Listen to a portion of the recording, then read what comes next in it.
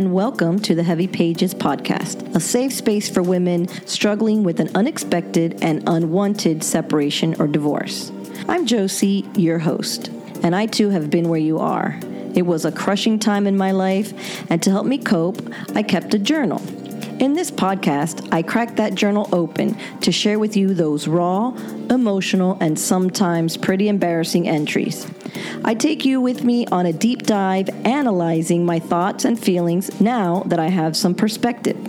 My mission is to share with you some of the pitfalls that extended my journey to healing and to offer support, validation, tips, and tools to help you push past the heavy pages of your own journey.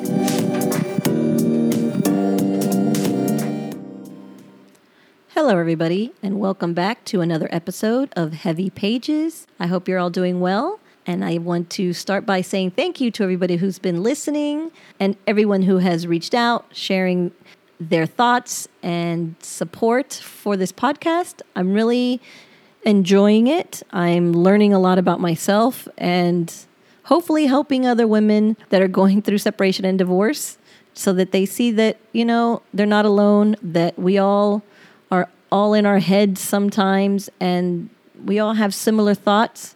But hopefully, by the end of this podcast series, you'll see that there is hope and the sun does shine on the other side.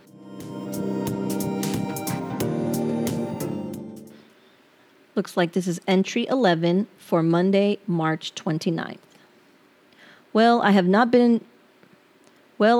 written in the last few days. Since Saturday morning, where I learned a few things about myself and Guy. Then I went shopping with my boy. I bought this book that I love. It is called You Can Be Happy No Matter What. It is one of the best books I have ever read. I think I have and will continue to learn a lot about it and can make my life much better. It has kept me in good spirits these past few days, even though I am getting sick again. I'm getting sick of being sick, you know what I mean? I did not get to work out like I wanted to, but I am also not eating a lot, so that's good. Well, anyway, I am starting to feel a bit bummed out tonight, and from my book, I know it's normal and that if I ignore it, it will go away. I'm going to do my best and try. I worked on business stuff today, and that was good. I'll be taking some photos on Wednesday as long as I'm feeling a bit better. So that will be nice, little bit extra money. Also, I have a date with Guy tomorrow. We are to go out and spend some time together, trying to reconnect. I'm a bit out of sorts. I don't know why. I guess I feel that so much time is being wasted being away from each other. I know I need to let time work things out. And I gave Guy the same book I bought, and if he reads it, I think it will help him and us a lot. I think I'm just missing my place today. It is the second time I'm sick, and I just feel like I do not belong anyplace. I just know it is just a feeling, and I know not to let it rule me, but it's hard. I miss my home and my life. I want it all back. I want it all back now. Right now, darn it. I know that cannot happen. Still, that's how I feel. Well, only 18 more days until our retreat. I'm hoping he goes to the next meeting, and I will suggest it later, not during our outing. I also would like to get back to exercise because I have missed it a few times and I need to keep it up to meet the new and improved Josie. I need to work on the business and on myself. Those are my main goals right now, but I can't do much until I get better, and I need to get better. I would like to get better by tonight because that way I can have a nice date tomorrow. I want to have a nice time. I want to talk and be in a good mood and try in a small way to get him back. I'm trying not to think too much, or better yet, not to pay too much attention to my thoughts because I'm feeling down at the moment. And that means things look worse than they are, or more like I cannot think straight. I'm going to stop doing it. Just remind myself that if things are over between me and Guy, my life will go on. And just 18 more days till I can start making plans for my future, one way or another. No need to think or overthink till then.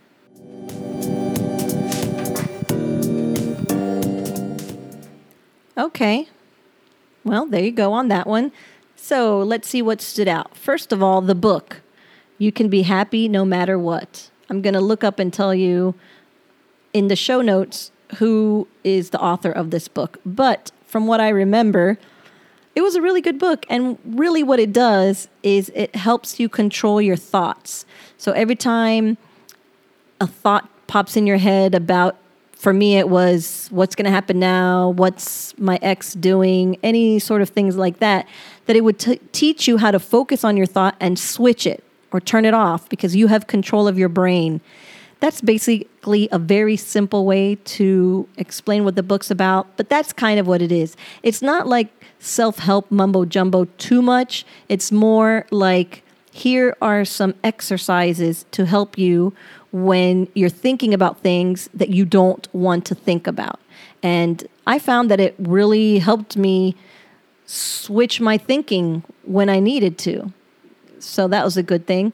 Of course, I then see, hey, let me buy a copy for Guy so that he can hopefully, switch his thoughts too. And maybe this will be great for us. But who knows what thoughts he was having? Maybe he was having thoughts of I don't know, thoughts about not wanting to be with me, and he didn't want to turn those thoughts off, so the book was of no help to him. Anyway, this was me going over and above to try and help him back to me.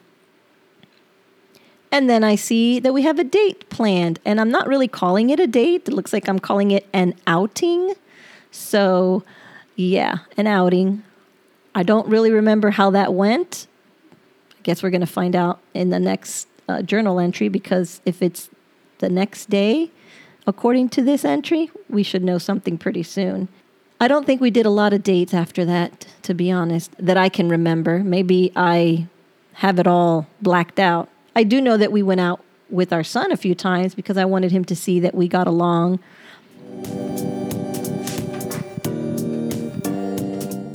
So I was getting sick. Well, with all the stress that was going on, it makes sense that, I would continue to get sick because my immune system just wasn't doing its job.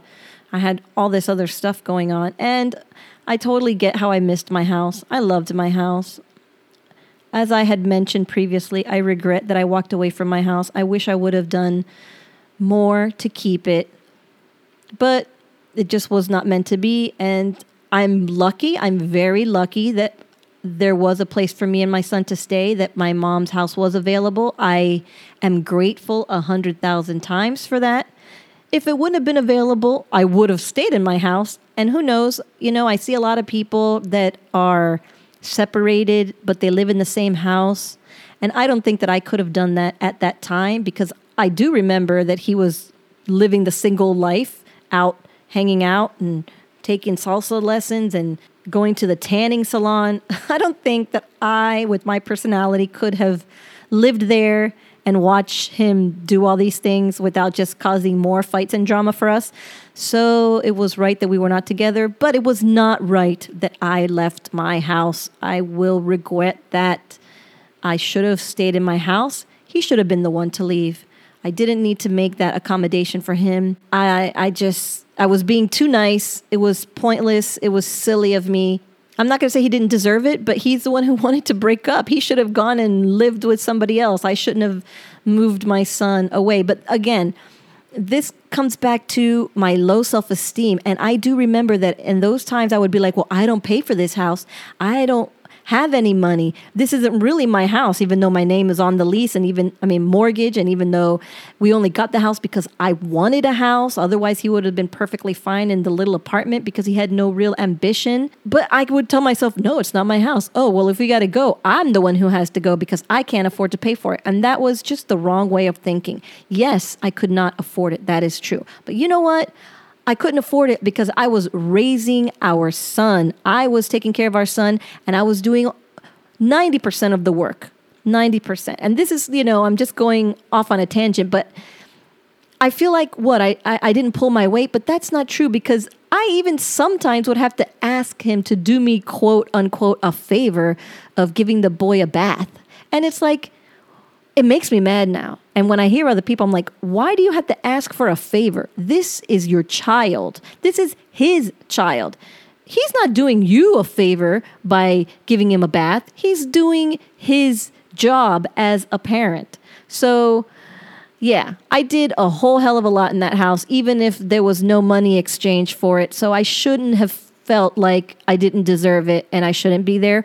But I did. It was part of the whole losing myself in the marriage and letting myself not have the value or station that I deserved. And so when I'm sick and at my mom's, I'm sad and depressed because I don't have my house. And there you go.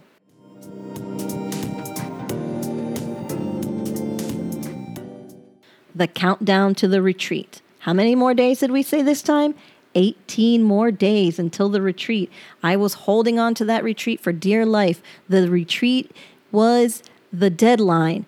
At the retreat, I would know, will we or won't we move forward?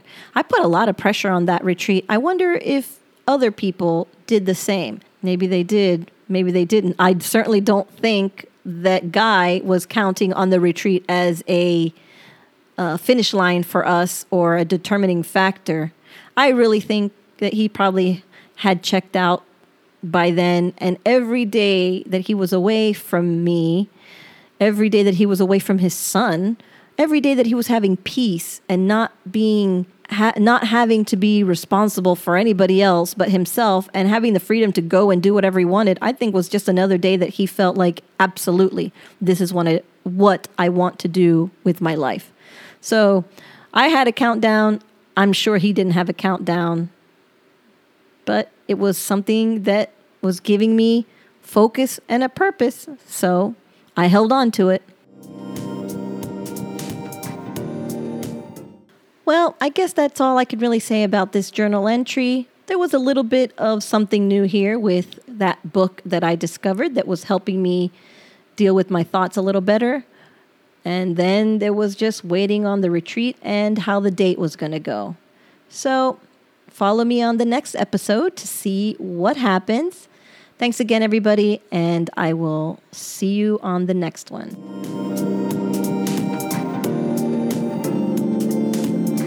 And with that, we'll be wrapping up this week's episode. As always, I appreciate you taking some time out of your day to listen to my podcast. I know you have many other options to choose from. If you would like to join a community of women to discuss further details of the episodes and to reach out to me, you can find a link to our Facebook group in the show notes.